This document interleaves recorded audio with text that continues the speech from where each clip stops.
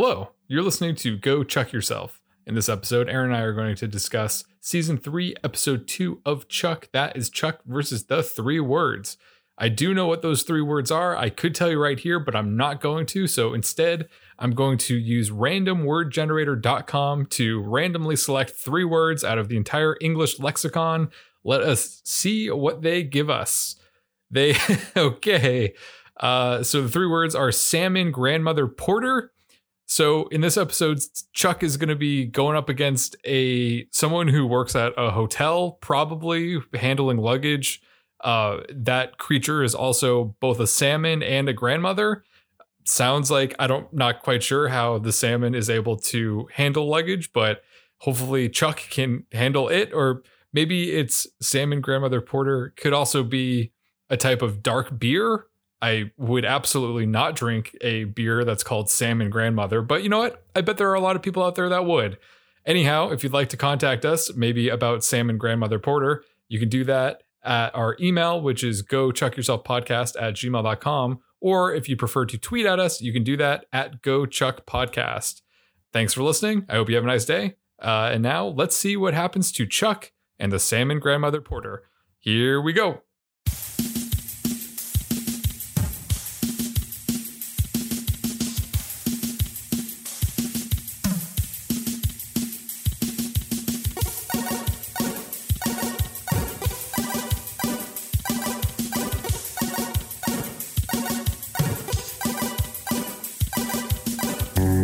Welcome, one and all, Chuck fans and Chuck adjacent people. I don't know. If you're listening to this, you're probably Chuck fans, a fan people who hate Chuck.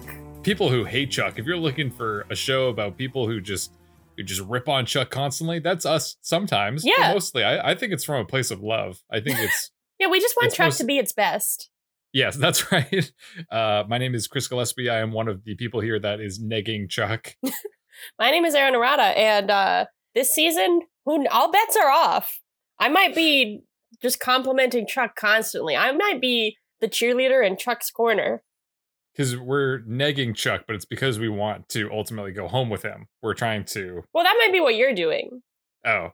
I feel like in the past, I've been negging Chuck that I was like, I don't know if this is holding up for me. I don't know if I want to go home with Chuck. But this season, it's Aaron's season. So I might be going home with Chuck. Yes, as you may have heard in the previous episode, Season 3 of Go Chuck Yourself has been deemed the season of Aaron. Yes. We're all very excited. Also, the executive producers of the show are really investing a lot in Aaron's performance this season, less so mine. So I am really playing the second fiddle this time around, but I feel like maybe I can change that. I can start to be a better friend and a better co-host by just doing small things and small gestures. So Aaron, let me ask, how are you doing? I feel like I never ask just how are things going? That's really nice of you. Thank you for asking that. Things are going great for me. It's just, my life is just great. I've been getting recruited to a lot of jobs. Like, a lot of recruiters are reaching out to me, which is something that's never happened to me before, but it's happening now. You look like you have something to say about all that. No, that's good. I just wanted to make sure that I was inquiring about how things were going for you. I am doing well. Thank you for asking. Oh, you're welcome. Largely because of the support of my friends at Blue Apron. Perhaps you've heard of Blue Apron. Do we have a sponsor? We don't have a sponsor. Okay.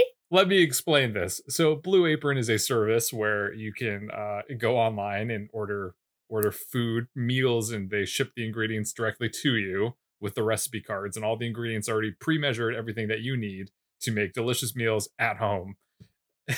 I do not have Blue Apron, but I did receive a box of Blue Apron the other day. Okay. That arrived at our doorstep. I don't know how, but it was addressed to someone else at our address. Okay.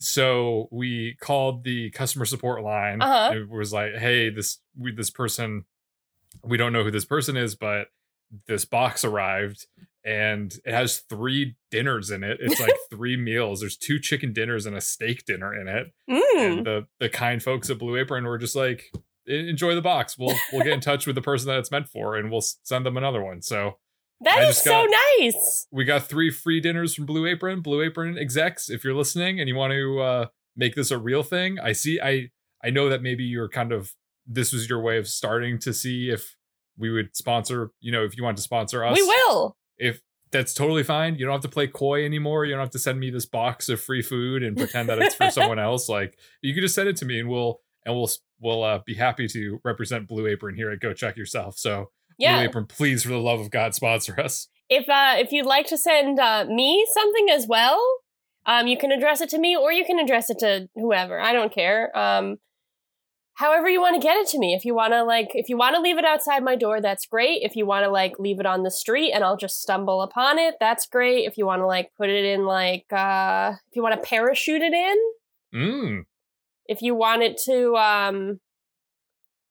I don't know. Those are my only 3 options. But if you think of something else, I would love to not have to cook myself. Well, I mean, you still have to cook with Blue Apron, but they make the cooking easy. You don't have to worry about all the portioning of the ingredients. It's all pre-portioned. Once again, we're not sponsored by Blue Apron, even though it sounds like we're sponsored by Blue Apron. And Blue Apron, if you're listening, this is what it could be like if we were making this happen, if this was going to be a real thing. But maybe someday. The thing is, Chris. What is the thing, Erin? The thing is, this week, Blue Apron is sending Terran pork and vegetable stir fry with jasmine rice and peanuts, which is something I'd really love to try. I'd also really love to try the Italian chicken and yellow tomato skillet with ricotta garlic bread. That just sounds that's so the one delicious. We got. That's one of the ones I think we're having that tonight, actually. Oh my God, that's really exciting. Yeah. I hope you enjoy it. And I sure would enjoy it too. Blue Apron. And you might enjoy it, our listeners. Try it. Simply go to blueapron.com and enter the code CHUCK to receive 10% off of your first order. Once again, that is not real. Do not try that, and do not sue us for misleading information. We are talking about Chuck today. We are trying. Just Blue Apron, even though they offer delicious food at a affordable price without ever having to leave your own home. Who wants to go to the grocery store? I don't. Get it shipped to your house. Blue Apron. This is Chuck versus the 3 words. The 3 words are get Blue Apron. Is Blue Apron 1 word or 2 words? 2 words. Okay. Blue Apron. We have to have an appeal to Blue Apron. Blue Apron rocks. Yeah. Yeah. Call to action. 3 words. What if the 3 words are go chuck yourself? Even better. Well, not better than Blue Apron, because Blue Apron makes cooking fun. I would love if Chuck came and used his kung fu moves on both of us and just beat the crap out of Go Chuck Yourself. If you get Blue Apron, I'm going to stop after this, but if you get Blue Apron, you won't need an Intersect. It'll help you cook. You don't need Chuck's Intersect 2.0 to cook and chop and portion ingredients. You'll just have Blue Apron is your Intersect. Blue Apron, it's the supercomputer in your head in your kitchen. Blue Apron. Perfect. Anyhow. Okay. Every time you leave a pause, okay? I just want to insert Blue Apron. Well, we can do integrated marketing. We don't have to just have the section. A lot of podcasts will have a section for marketing, but we're going to have it just toss it in there. Just cut me off in the middle of a sentence. Okay, sounds good. So we start the episode with this white guy. We start an episode with this white guy running in the woods with a briefcase. We don't know at this point what the briefcase has. It might have Blue Apron in it. That's why he's running. He's got to keep it to himself. But he doesn't need to hurry because they have that innovative cooling pack inside the package that keeps the food safe and secure and chilled for your consumption. Yeah, so he might have, and that's why people are chasing him. There's a big muscly arm with a scar and a huge gun, and said huge gun shoots the man with the briefcase. Because maybe they want the Blue Apron, because Blue Apron is such a value. But actually, you don't have to commit murder to get Blue Apron because it's so affordable just for the average person. That's right. Yes, absolutely. So the man drops the briefcase, which, by the way, is gold. And he falls down and is probably going to die. 3 large men, one of whom is the one with the scar and the gun, go over and shoot him for real. So now he's actually dead. The leader of these men, who is the one with the scar, we find out later his name is Carl. We don't know that now, but I'm just going to call him Carl to alleviate some confusion. He picks up the briefcase. His phone rings, and he tells whoever it is that he's busy with work. Then he adds, "Love you, Smooshy." The other bad guys laugh until Carl looks at them.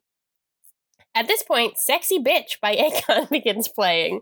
And David Guetta. Yeah, sorry to forget you, David Guetta. I was instantly transported back to the boat my high school rented for our senior prom.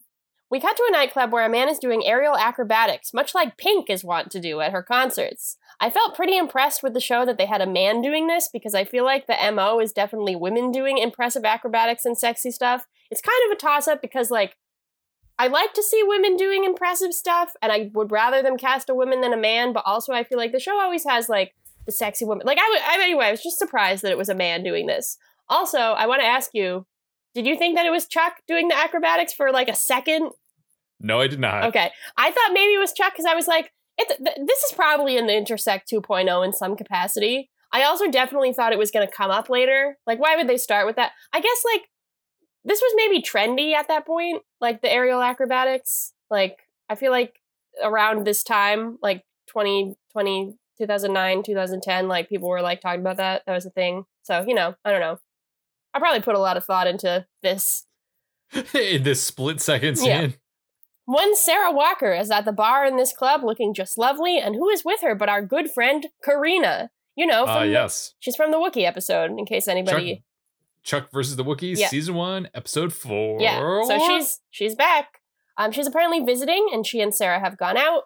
Karina asks Sarah about her mission with Chuck, and Sarah doesn't want to talk about it. Karina is able to deduce from this that Sarah has feelings for Chuck, and she says, "Oh, you broke the cardinal rule of spying," which you may remember is something that Roan Montgomery brought up in his episode. But do we get a refresher on what exactly that is at this moment? No, we do not. We cut to Morgan and Chuck playing video games, and Morgan saying, "You broke the cardinal rule of getting dumped," which is also kind of unclear what that is, but apparently it's moping. Chuck doesn't want to talk about Sarah, so Morgan tries to give him a pep talk, which leads to the line, "There are 2 million ladies in the City of Angels. They can't all say no to us." This is the idea of yes versus no is a concept in this episode. It is, yes. Maybe not in the way that my saying it that way has implied, but for some reason I'm going to give Morgan the benefit of the doubt here. I do not think he deserves it, but I thought that was a very iffy way of phrasing that.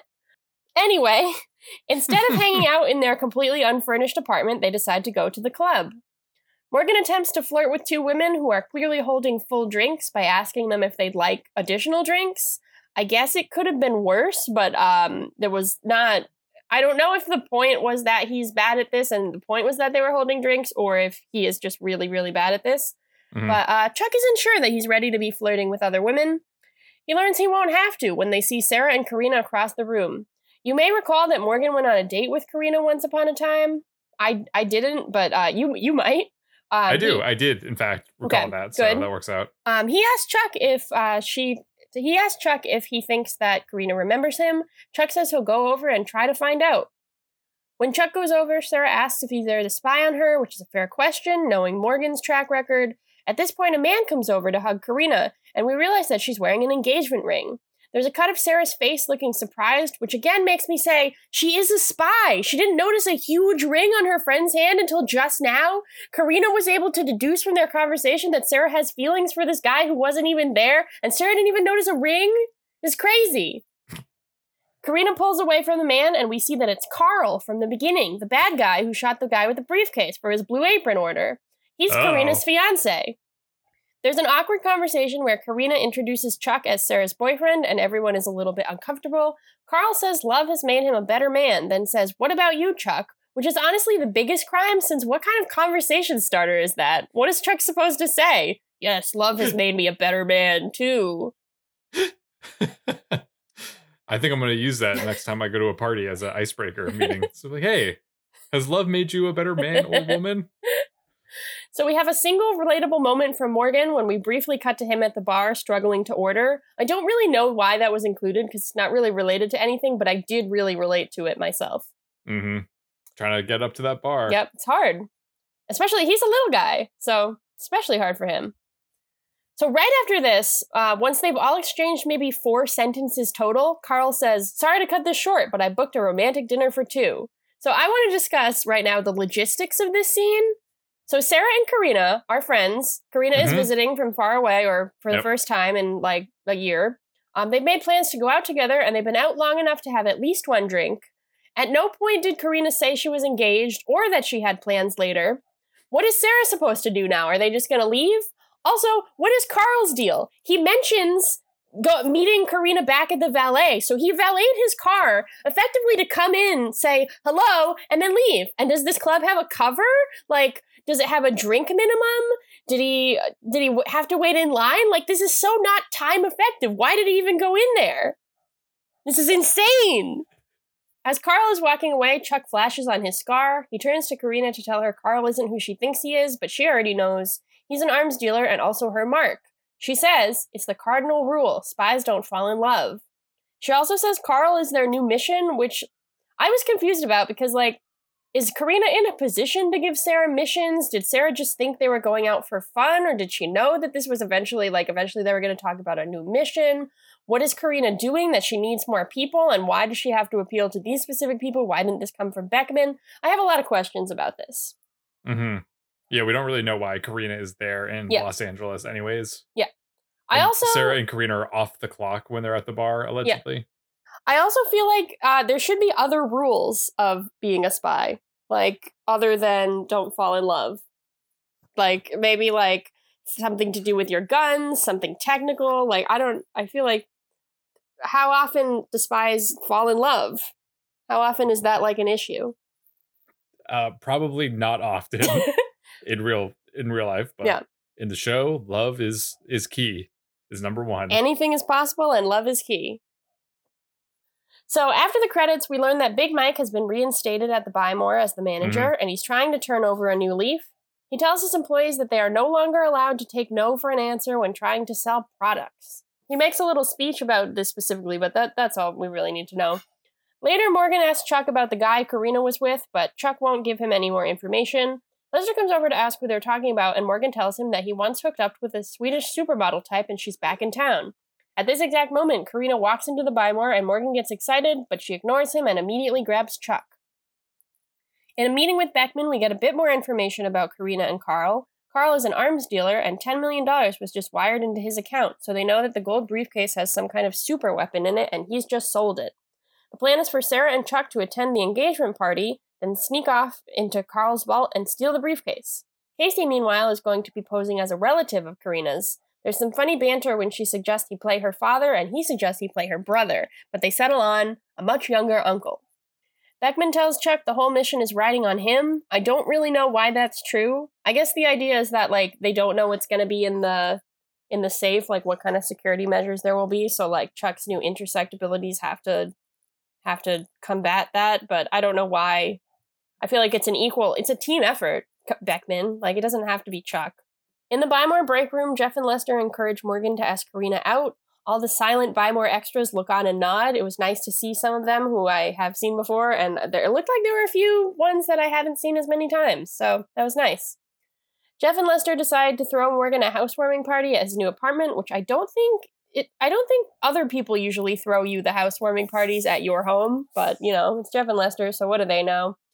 Apparently Morgan is supposed to invite Karina. We cut back to Chuck and Morgan's place where Chuck is getting ready for the engagement party. Morgan asks where he's going, and Chuck doesn't tell him, but Morgan deduces it has to do with Sarah. We move on to Sarah and Karina getting ready, in their underwear, of course, while Sexy Bitch plays again. This scene could definitely have been done not in their underwear, and I really wish it was. But the song is really good, and I love to see people getting ready, and their outfits were really cool, and I really liked when they were, like, slipping knives into their shoes and stuff. This is my kind of scene. I just wish that, like, the feminist politics were a little better. They didn't need to be in their underwear. They could have just been in their dresses and it would have been fine. I have to point out here that Karina is getting ready with Sarah, and she makes a point to say that the engagement party is at Carl's house. So I understand, like, she's a spy, so I understand why she isn't, like, living with him, but is it weird that they're, like, engaged and don't seem to be living together and he's never met any of her family? Like, how long have they known each other? Why, like, I don't know. I thought it was, maybe the argument is that it's very traditional that they don't live together yet, but it was weird. Karina picks up Chuck's mom's charm bracelet from Sarah's jewelry box, and it spawns a conversation where Karina suggests Sarah come with her on her next message to Saint-Tropez, which I definitely spelled right in my notes, as a way of getting over Chuck. Sarah counters by asking if Karina ever thinks about a different life. Karina says no. But she's a little cheeky. She makes you think that she's going to say yes. And Yeah. then it's a hard turn to no. Yeah. One of those classic no's in this episode. Yes and no. That duality Yeah. is... It's not Just complicated threaded this throughout. episode. It's just yes or just no. Yep, that's right. We move back to Morgan interrogating Chuck about his truce with Sarah and whether Karina will be at whatever event he's attending. Morgan gives Chuck a flyer for their housewarming party and asks him to give it to Karina. Chuck says he will do that if Morgan helps him find his keys, which apparently Morgan stole and was hiding so Chuck couldn't leave, which is a creepy thing that's pretty much brushed over. Well, it's pretty clever, though. Is it? In terms of if you wanted to have leverage over Chuck, It's it was clever effective. if you, like, are creepy and, like, it's clever in a, like, horror movie kind of way. I fancy myself to be clever in that manner as well, so I guess that works out. Okay. Despite the fact that there are so many people at this party, Karina and Carl are just standing around talking to Chuck and Sarah in the next scene.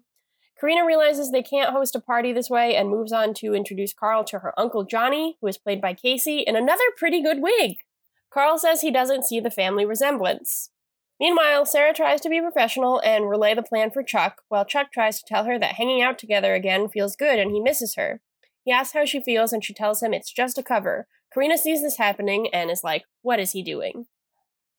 So yeah, Karina pulls Chuck aside and asks him what the hell he's doing, especially in relation to her mission, which she is afraid that Chuck is going to ruin. She says that Chuck and Sarah are supposed to be a happy couple, and because Sarah and Chuck were talking before in private in what appeared to be a more heated conversation, that apparently was not a part of the cover, because I guess happy couples can't go from seemingly being happy when talking to other people to having a heated conversation when they're one-on-one. Anyhow, Nope, not allowed. Chuck tells Karina that Sarah has been so distant since Prague, which is when Chuck basically dumped her, in case you forgot. And Karina says that Sarah has been cold because she loves Chuck, and this is news to Chuck, apparently. Karina tells Chuck to get his head out of his ass and to go be a spy. Chuck runs to try to find Sarah and talk to her, but Sarah don't give a shit and is all business as Karina goes to Carl's study to find him practicing his big speech that he's going to give when he gives a toast to all the party guests. Carl and Karina embrace, and as they hug, Karina takes Carl's wallet out of his pocket and hands it to Sarah, who's walking by. Once again, Chuck villains, if you have something newly valuable to that's valuable to you or your work, why would you throw a party in your mansion or at your house when the item is in your house? Why do the Chuck villains always do this? Just don't draw attention to your house. Go have the party somewhere else and have your security guards like really manning your house and protecting it. But don't give people a reason to come to your house.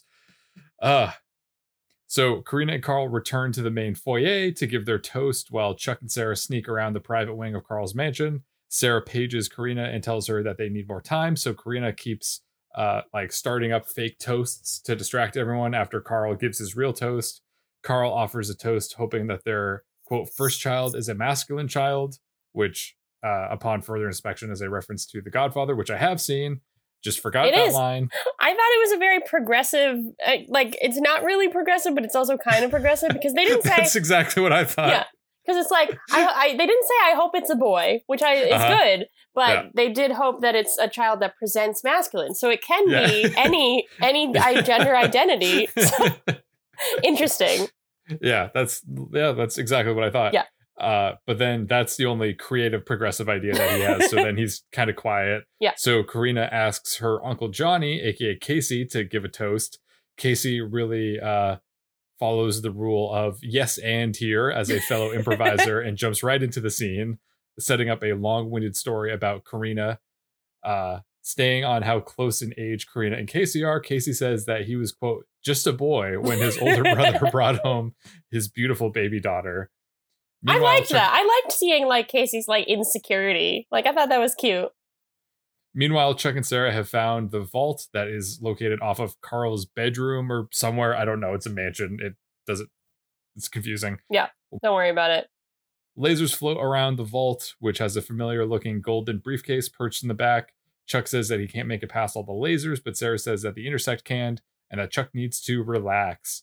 Chuck says he needs to talk to Sarah first, but Sarah says they can talk later. And this is enough reassurance for Chuck, so he flashes almost immediately and becomes a master of parkour and flips and dances around the lasers, ultimately grabbing the golden briefcase and making his way back to the entrance of the vault. Now, rather than exiting the vault, Chuck stands in the vault's entrance and stops and says, "Now we can talk," which is, of course, when a laser hits the suitcase or the briefcase in his hand, setting off the alarms and sealing the vault shut. Back in the foyer, Carl's henchmen are notified of the vault breach and run off to investigate during the emotional crescendo of Casey's toast. Sarah struggles to open the vault using the adjacent keypad while reassuring Chuck that he will be okay. He's inclined to believe her, but then poisonous gas starts to fill the vault, causing Chuck to panic. Sarah realizes that she can break into the exhaust vent up above to rescue Chuck, so she does. Chuck, not realizing that Sarah is not standing there and thinking that he's about to die, starts to unload everything onto Sarah, basically saying that he made a mistake in Prague and that he's sorry. Sarah, of course, does not hear any of this because she's too busy getting shit done in the vent like a boss, turning off the poisonous gas valve. Oh, yeah. Carl's henchmen, on the other hand, do hear this and listen bemused as Chuck pours his heart out to them.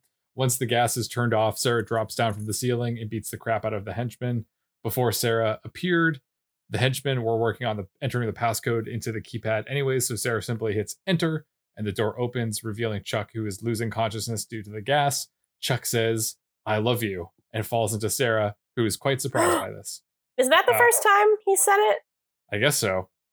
Later that day, back at Castle, Chuck is sleeping, recovering from the poisonous gas, and Casey, Sarah, and Karina are there, I guess just kind of milling about while Beckman's on the TV. Yeah, don't worry about that. Casey examines the weapon in the golden briefcase, which is some kind of heavy-duty frisbee-looking thing. Kind of looks like a miniature UFO thing. Beckman says that the weapon's identity is above Casey's pay grade and that Karina will be taking it back with her when she goes to Langley the next day. And then Beckman hangs up. Chuck starts to wake up just as Karina asks Sarah if she's made a decision on her offer regarding Saint-Tropez, and Sarah says that she's still considering it. Karina then exits and Sarah calls Beckman back, who is once again surprised that people can reach her. She forgets that people can call her on her video chat phone thing. Sarah, still thinking Chuck is asleep, tells Beckman that she thinks that in regards to helping Chuck use the new intersect, she might be more of a hindrance than a help. Sarah thinks a different agent might have better success training Chuck. I don't know why she even suggests this. We all know that it doesn't work out when they bring new people in to work with Chuck. But Sarah pitches it anyways. Beckman does not agree with this and tells Sarah to get over herself and hangs up the phone. Sarah sees that Chuck is awake at this point and beckons him to start training. Chuck and Sarah go to the combat training area part of Castle, which I don't know if it's existed before this season. Maybe it has. It does now. But they do some bow staff training. Chuck tries to talk to Sarah about his feelings, but she's not interested and tells Chuck that he needs to suppress his emotions if he's going to be a real spy. Chuck says he's not going to flash because he doesn't want to hurt Sarah, to which Sarah responds, "Don't worry, Chuck, you can't." And she knocks him off of his feet with the bow staff. Hell yeah. Meanwhile, Karina is exiting Orange with the golden briefcase and making her way across the parking lot when Carl and his boys roll up in an SUV. Karina sees this and runs towards the Bymore, which is where Morgan happens to be, leaving Chuck a, I guess, concerned voicemail. In case we forgot, Morgan reminds us that Chuck was supposed to give Karina the invitation to their housewarming party. I don't think Chuck ever did. And Jeff and Lester call Morgan out on his bluff because they know that he doesn't actually know Karina. And then they leave. So Big Mike feels the need to approach Morgan and ask what's going on with Karina. Big Mike obviously still feeling a little more paternal over Morgan. Mm-hmm. I'm assuming Big Mike is still with Bologna. Yeah, I was wondering that too. I think so. Morgan tells Big Mike about what's going on, and Big Mike gives him a pep talk about seizing the moment and being positive, at which point Karina approaches Morgan with the golden briefcase and asks him to give it to Chuck as Carl and his men enter the store. Morgan agrees to take the briefcase and store it under the condition that Karina comes to his party. Karina don't give a shit and hands Morgan the briefcase and runs into the back halls of the Bymore. This was not a good idea because Karina is not familiar with the Bymore. So she's looking for an escape route, but then she gets trapped by Carl, who's holding a gun. Carl takes Karina back to his car to confront her, and Karina plays dumb. Carl explains that somebody stole his golden briefcase, and he thinks that Karina is a spy. Karina denies this, but then Carl plays the security footage from the vault of Chuck saying, quote, "I'm not some cold-hearted spy like Karina." Karina mutters that she's going to kill Chuck, but then Carl holds up the flyer for the party at Morgan and Chuck's apartment and says, "No, I'm going to kill him, and then I'm going to kill you." I think something that's kind of interesting here is that, like, I was kind of thinking while we were talking that they put a picture on the flyer of Chuck. So it's like I was thinking like, oh, that's very clever because maybe he wouldn't have known Chuck's name. And so it's important for him to see the picture so he knows that like that's who Chuck is. But then I realized that he does know Chuck's name because Karina is like, this is Sarah's boyfriend, Chuck. So I don't know why the flyer had a picture other than just like seems like the kind of thing that Morgan would do. Mm-hmm. But, you know, just some idle thoughts I had while you were talking. Yeah, sorry, I was a bit long-winded, but there's a lot to cram in. There's a lot to get through, yeah. Much like there is in a Blue Apron box. There's a lot of stuff. It's not, I wouldn't say crammed, that has a negative connotation, but it's fit very nicely in a way that allows you to have a lot of different varieties of food and a lot of different options and a lot of things to put together to make an excellent meal for you and or your family to enjoy. Cut to later that night, the party is in full swing at the apartment plaza, and the Nerd Herd and Buy More employees are having a wonderful time drinking Jeff's highly flammable jail juice, which is some kind of concoction that he's made in the fountain. Yeah, that was pretty badass, actually. Jeff and Lester notify Morgan that Karina has arrived with 4 guys and no beer, making their party officially a sausage fest. The guys in question are, of course, Carl and his henchmen. Back at Castle, Chuck, Sarah, and Casey apparently didn't get an invite to the party because they're desperately searching for Karina while sitting in Castle and have no idea that she's at Chuck's apartment. As this is happening, Carl asks Morgan where Chuck is, and Morgan says that he doesn't know. Karina asks Morgan to call Chuck to tell him that she's at the party, so Morgan obliges. He calls Chuck and asks for advice about Karina, who he says is at the party. This prompts Sarah and Casey to just now check the security feed from Chuck's apartment, confirming that Carl and Karina are in fact there. Chuck tells Morgan to leave Karina alone and to try not to stir anything up. Chuck asks Morgan to promise that he will be aloof and mysterious and to leave Karina alone. And Morgan says that he agrees, but his actions tell a very different story. So to combat the aforementioned sausage fest, Jeff and Lester come up with the brilliant plan to challenge the bad guys to a drinking contest. Jeff says he's built up a tolerance to jail juice because he's been drinking it since he was in diapers. So they bring in 4 drinks into Chuck and Morgan's apartment. To be clear, the party is going on in the courtyard and the bad guys are in Chuck's apartment.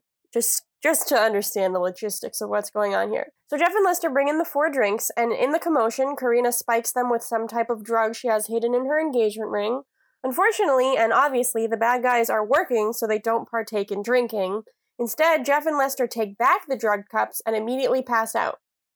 I don't know that. I don't know how they could have done this, but I did think it would have been funny if Jeff hadn't passed out. Like if he had he drank all the jail juice and then also got Karina's drug and was still fine. I thought that would have been funny, but they didn't do that. He does pass out. Carl tells Karina if she tries any more stunts, he'll kill her right there. Morgan sees him whispering into her ear and he is sad and a little bit angry.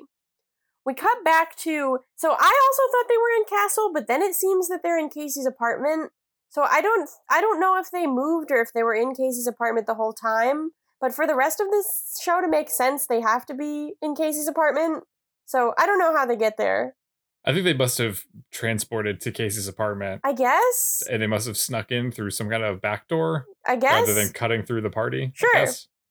So Sarah and Casey are there. They're planning to storm the party. Chuck tells them that the fact that Karina's still alive means that she hasn't handed over the briefcase yet, so they have something to bargain with. Unfortunately, right at this moment, Morgan decides he needs to be masculine, so he charges into his apartment and tries to kick Karina and the men out. Karina stops Carl from killing Morgan outright, but it's still pretty tense. Morgan repeats the whole thing about yes and no, and there being no Japanese word for no, etc., etc., but he says he'd be saying no to Karina specifically right now if he could. Then he pulls out the briefcase and gives it back to her, and by proxy Carl. He takes a drink from one of the drug cups and immediately passes out. Karina looks on, and instead of being disappointed or scared, she says, "No one's ever said no to me before." Back in Casey's apartment, Chuck asks if there's some kind of contingency plan for if anything ever happened in his apartment. I feel like he's probably thinking of some kind of mechanics like a lockdown or like some type of button that would like call in the cavalry. Casey says, me, I'm the button. Then he puts on a robe, picks up a hose, and wrecks Skip Johnson and Fernando and some other people. He tells everyone to break up the party and they scatter. Also, I don't know if you noticed, but Fernando has 2 corn dogs. I did. Where'd he get them? Is there another Wienerlicious location? There was a plate of corn dogs. I don't know if you saw that in the foreground of the shot of Jeff and Lester talking while they sit on the fountain. Oh my God. There's like a dozen corn dogs sitting there. Incredible. Just right on a table. Incredible. Where'd they get them? I don't know. Maybe a nearby Wienerlicious I guess location. So. Meanwhile, Sarah and Chuck try to sneak into Chuck's apartment. Sarah tries to give Chuck a gun, and he says, no, I hate guns. So she gives him a tiki torch instead. Carl, Karina, and the men leave Chuck's apartment, and Casey and Sarah pull their guns on them. There's a standoff that seems like it might end in bloodshed until Chuck tells Sarah and Casey to drop their weapons. They listen to him, and he throws his tiki torch into the jail juice, which explodes, knocking out the bad guys. Yay!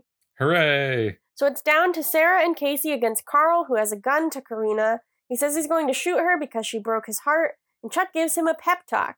He says that he knows how hard it is to open up in their line of work, but maybe because he let Karina in, she learned how to love too.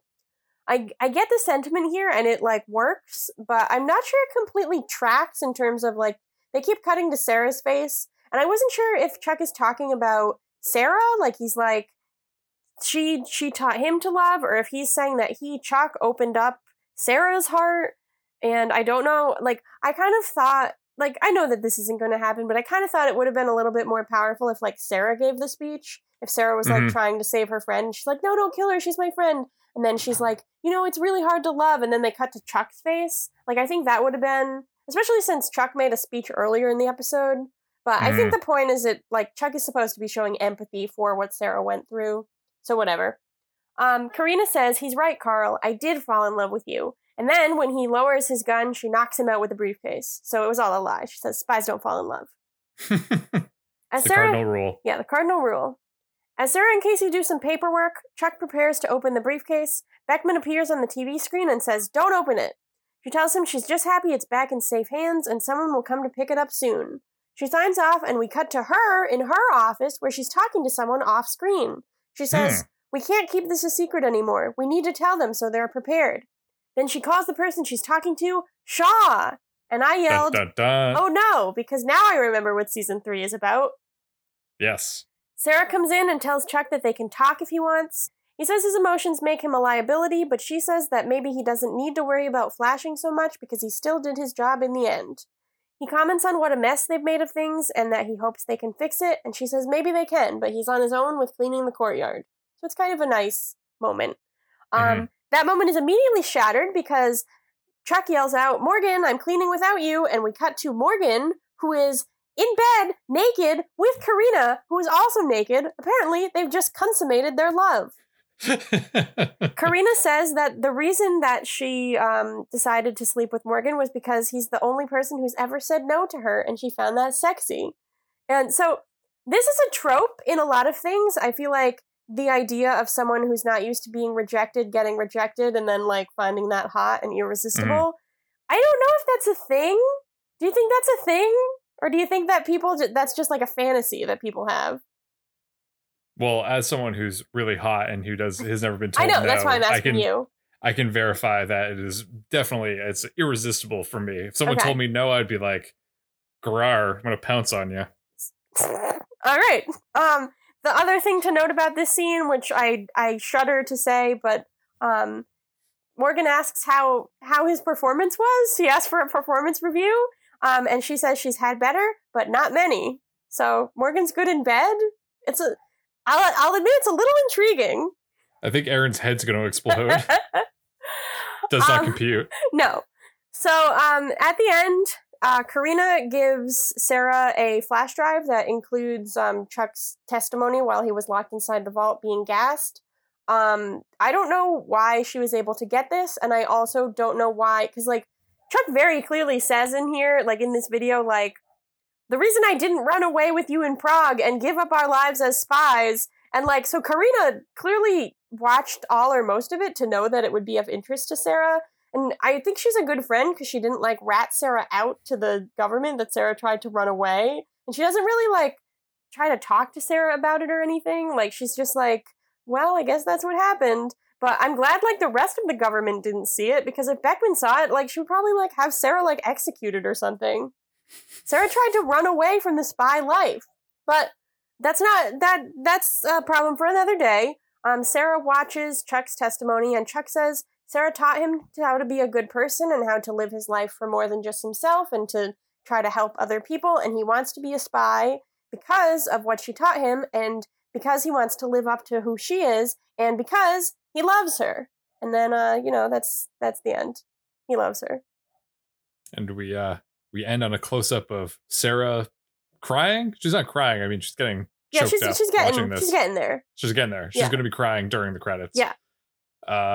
Chuck versus those three words. Those three words. Blue Apron rocks. Yeah,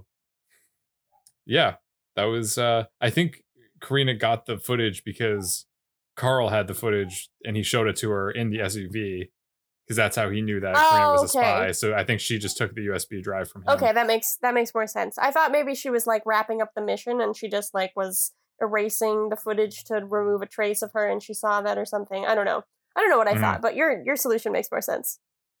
Yeah, but I agree that it's she doesn't really try to help Sarah work through any of that. Yeah. I don't think they're really that close of friends. I think they're really more just like, I don't think so. Work acquaintances. Yeah. They're almost like frenemies at some points. More in Chuck versus the Wookiee. In this one, their friendship is kind of like pretty good. Mm-hmm. Yeah. So something that I wanted to point out that was bothering me, I don't know if you went through this same exercise as me, but this whole talk of, Casey saying that he's not old enough to be Karina's father got me thinking. Okay. And I was like, but is he though? So Casey, who's portrayed by Adam Baldwin, Adam Baldwin is 58 currently, and the actress who plays Karina, whose name is Mini Anden. Mini Anden. She's a Swedish supermodel. She's currently 42. Okay. So there's a 16-year age gap, which means that Casey is old enough to be Karina's father. Okay. So, well, yeah, but he would have had to have been 16. So I see a little bit of his protest. I don't know if you've heard of the show, but it's pretty popular, called 16 and Pregnant. Yeah, it's not called 16 and a Father. How old do you think the guys are on that show? They're usually older, right? I don't think so. I think they're in the ballpark. But what I'm saying is that Casey has as a 16-year-old, he would have the equipment to make that happen. Well, I don't want to get too ahead of ourselves, but Casey does have an adult daughter that we meet later. What? So, I mean, he's not, yeah. I mean, I don't think she's that much older than... Well, we'll have to discuss this when we get there, because I don't know. That could be this season. That could be not this season. Who knows? I have literally no idea. It could be in the next episode. Yeah. It could be 50 episodes from now. Yep. I have no clue. But he is old enough to be a father. Yes, specifically her father. Yes. So let's move into Chuck, Marry, Kill. I would love to. So every episode we choose one thing that we'd like to marry, something about this episode we really liked, and something that we would like to strike from existence. So I'm going to go first. That my marry is Blue Apron, a wonderful service. No, what I actually really liked, this is very, very small, but I really liked the knife that they slid into their high heels. I don't know if it was Sarah or Karina, but in the getting ready sequence, they have a high heel that there's a knife that slides into the bottom and it fits perfectly flush against the shoe, so it looks like just part of the shoe. I thought that was really cool. So, I wonder if there's a market for that. I think because you know how people carry around pepper spray or mace or something. Yeah, or a necklace with a knife in it, you just have a knife in your shoe. I feel like that would be a good not home protection, but protection on the go kind of thing. Yeah. Yeah. I don't know. I'll look into it. I'll check old Amazon once this call is done. What about you? What's your marry? My marry was I really enjoyed the humor of Casey being self-conscious about being older than the other characters. I like that too. I appreciated that it came up a couple times. I thought at first when they did it, that was going to be like a one-off, but I'm glad that it came up not only in Castle, but then later on during the actual engagement party. Mhm. Casey talking about how he was just a little boy when his brother. I think it was interesting because it's a side of Casey that we don't typically see. Yeah. We don't really see him being insecure or Mhm. self-conscious. And you wouldn't think that Casey would care about his age, but Mhm. it's funny to think that this entire time he's been secretly uncomfortable with how much older he is than Sarah and Chuck. Or maybe he's not uncomfortable because he just is in denial and pretending that he's the same age as them. Yeah, I really like that. Maybe, I mean, if we look at the Crown Vic as like a cry for like a midlife crisis kind of situation, like maybe that's a way of looking at it. Yeah, that's a good way to look at it. So for my kill, I have two, and neither of these will be a surprise based on what I've already said in my review. I Mhm. thought the logistics of the club scene was just wild, like with the everything to do with like Carl showing up and then leaving, like it felt very much like this is what the episode requires and this is what we need to get from point A to point B, but none of it Sure, actually yeah. makes sense. Mhm. And I haven't spent a ton of time in clubs, but just knowing like how much effort goes to getting into the club and how much effort goes to like parking and everything in LA, like it doesn't make sense that anyone would do this.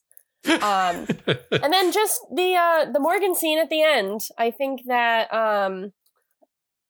I guess it had to happen based on what they set up, but anytime Morgan is rewarded, I mean his behavior wasn't actually that bad in this episode, like all things considered, but I didn't like that. And I don't know. I think there could have been a better reason other than like, I know the theme of the episode was like saying no and everything and saying yes and all that kind of stuff. Like, I guess it fits with the theme, but like, I would have liked it more if it was like Morgan inadvertently saved her life or like Morgan, like, I don't know that I don't know that this would happen, but if it's like, Morgan does something really attractive at the party. Like, what could it be? Who knows? But maybe she's really impressed with his skill at video games. Maybe he, like, takes off his shirt for some reason and she's like, you know what, I am actually. Or maybe she just, like, sleeps with him. Like, she's just like, you know what, fine. Like, let's go. Like, it didn't really track with the character,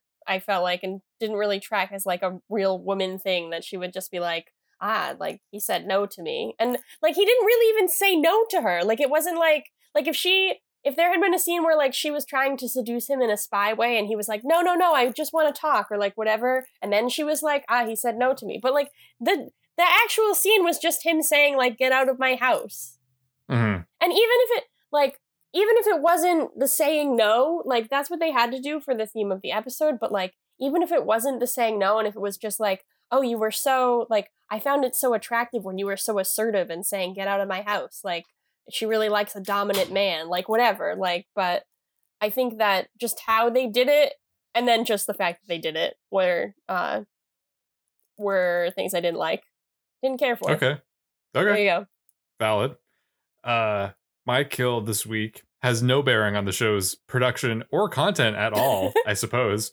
But my kill is going to be the fact that since this episode was produced, tiki torches, specifically suburban white guys holding tiki torches, has become a symbol of white Oh nationalism. yeah, it's very bad.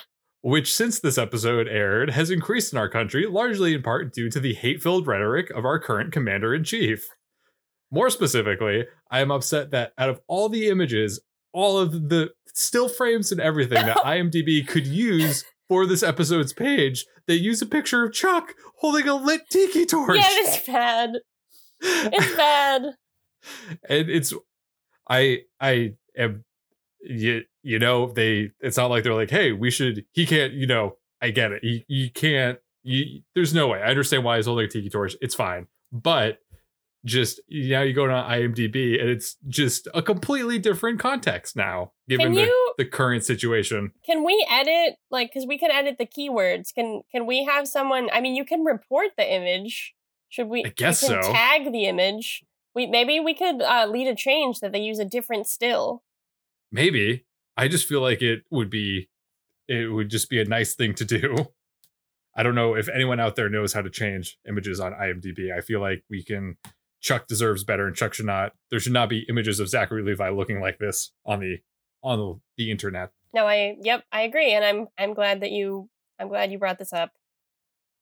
So yeah, that's not great. That's a good choice for a kill. It's better than mine. I'll say it. Oh, thank you. Thank you very much.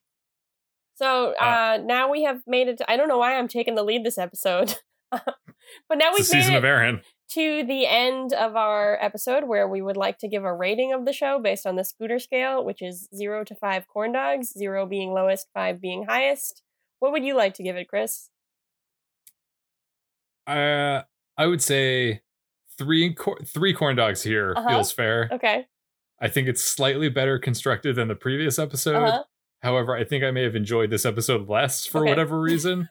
But you gave it a higher rating. I'm gonna get to that. Hold on. It just feels like this is not trying anything new or really adding anything to the show that we haven't seen before. Chuck wants to talk to Sarah. Sarah doesn't want to talk to Chuck. Chuck thinks he's going to die, so he tells Sarah how he feels. Sarah doesn't actually hear it. I mean, we just did a lot of this in the previous episode. Even with Karina pretending to be in a relationship with someone for spy purposes. Sarah just did that in the past episode. At least the previous episode tried using some new elements, like Chuck being depressed or Chuck turning into the dude from The Big Lebowski. Even if they were just temporary and maybe they weren't that effective, but if at least it was a little bit different, I just didn't feel the emotional stakes in this episode.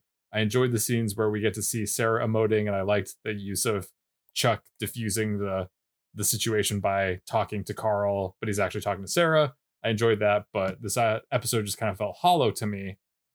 So then to your point of why this episode is ranked higher than the previous one, give the previous episode 2.5, was that I'm allotting this episode an extra half corn dog, half corn dog, since it features actual corn dogs. Without the corn dogs, I would give this episode a lower score, but we see this episode has corn dogs so you gotta give embedded in it. So I have to respect that. I'm not a jerk. I will respect the rules of the Scooter scale. So going into this, I actually had a slightly higher score, but in talking about it, in the last episode, I did not do this, but in this episode, I think that I watched this episode relatively close to recording, and I was riding high off my Chuck feelings, and now I feel like, having talked about it a little bit, I'm going to lower my score by half a corn dog.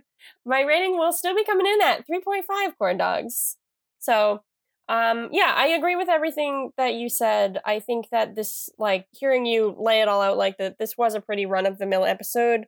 I did really enjoy it. I had a good time watching it, and I am very interested to see what they set up with Shaw. I am excited to get Shaw up in here. So, something else I'm excited about is to hear about your Blue Apron meal that you will be making tonight. Yes, in a matter of hours, I will have ingested a meal provided by our friends at Blue Apron. Blue Apron, it's the food that's in my kitchen. Blue Apron. I have one quick question for you. We mentioned the ricotta garlic bread, and either in this episode or the previous episode, you did mention a gluten and dairy intolerance. So is it a good idea for you to eat that? You have no idea. I'm not going to eat it, but not only am I intolerant to gluten and dairy, I am also intolerant to garlic and onions. So all right, what do you eat? I eat paste and sounds good. Tap water. Okay. Plain rice. Do you have the brat diet? Whenever I have issues, my mom says bananas, rice, applesauce, and toast. I can't really eat apples either, and I probably shouldn't eat toast if it's not gluten free. So bananas and rice. Sign me up. Okay.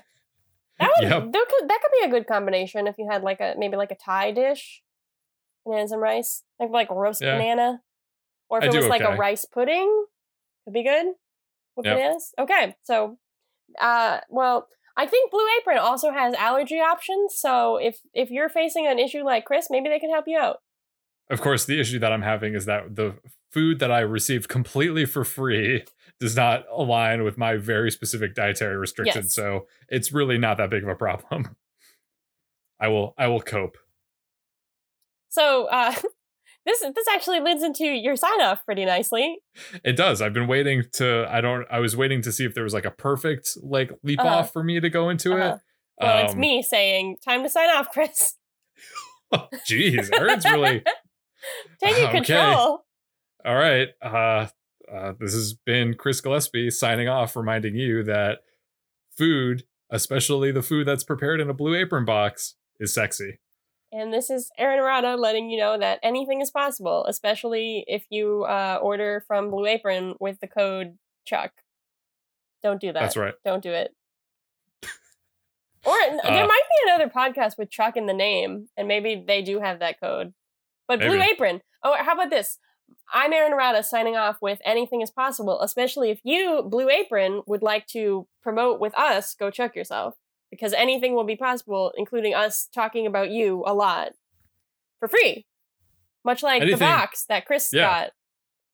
Like anything is possible. If you think like, oh, will I ever get a free box of Blue Apron shipped to my apartment? You might. Yeah. Anything is possible. I think we've said Blue Apron probably like 300 times in this episode. A plot keyword for the IMD episode for this episode will be Blue Apron. Are you adding that, or are we doing a rally cry to have people add Blue Apron to the plot description? Don't add the plot. Don't add it to the actual Chuck episode. But you can add it to if podcasts are ever on IMDb, you can add it to us. And take down the photo of Chuck with a tiki torch. Yes, please do that. Anyhow, it's been a pleasure, Erin. I'm glad that you're doing well. I think that you're really in a good place, and I hope that you continue to do well. You continue to thrive. Thanks so much. That's really nice, Chris. Thanks. You too. All right, great. I hope you, the listener, also continue to thrive. Hope you have a nice day. We'll see you next week for another episode of Go Chuck Yourself. Bye.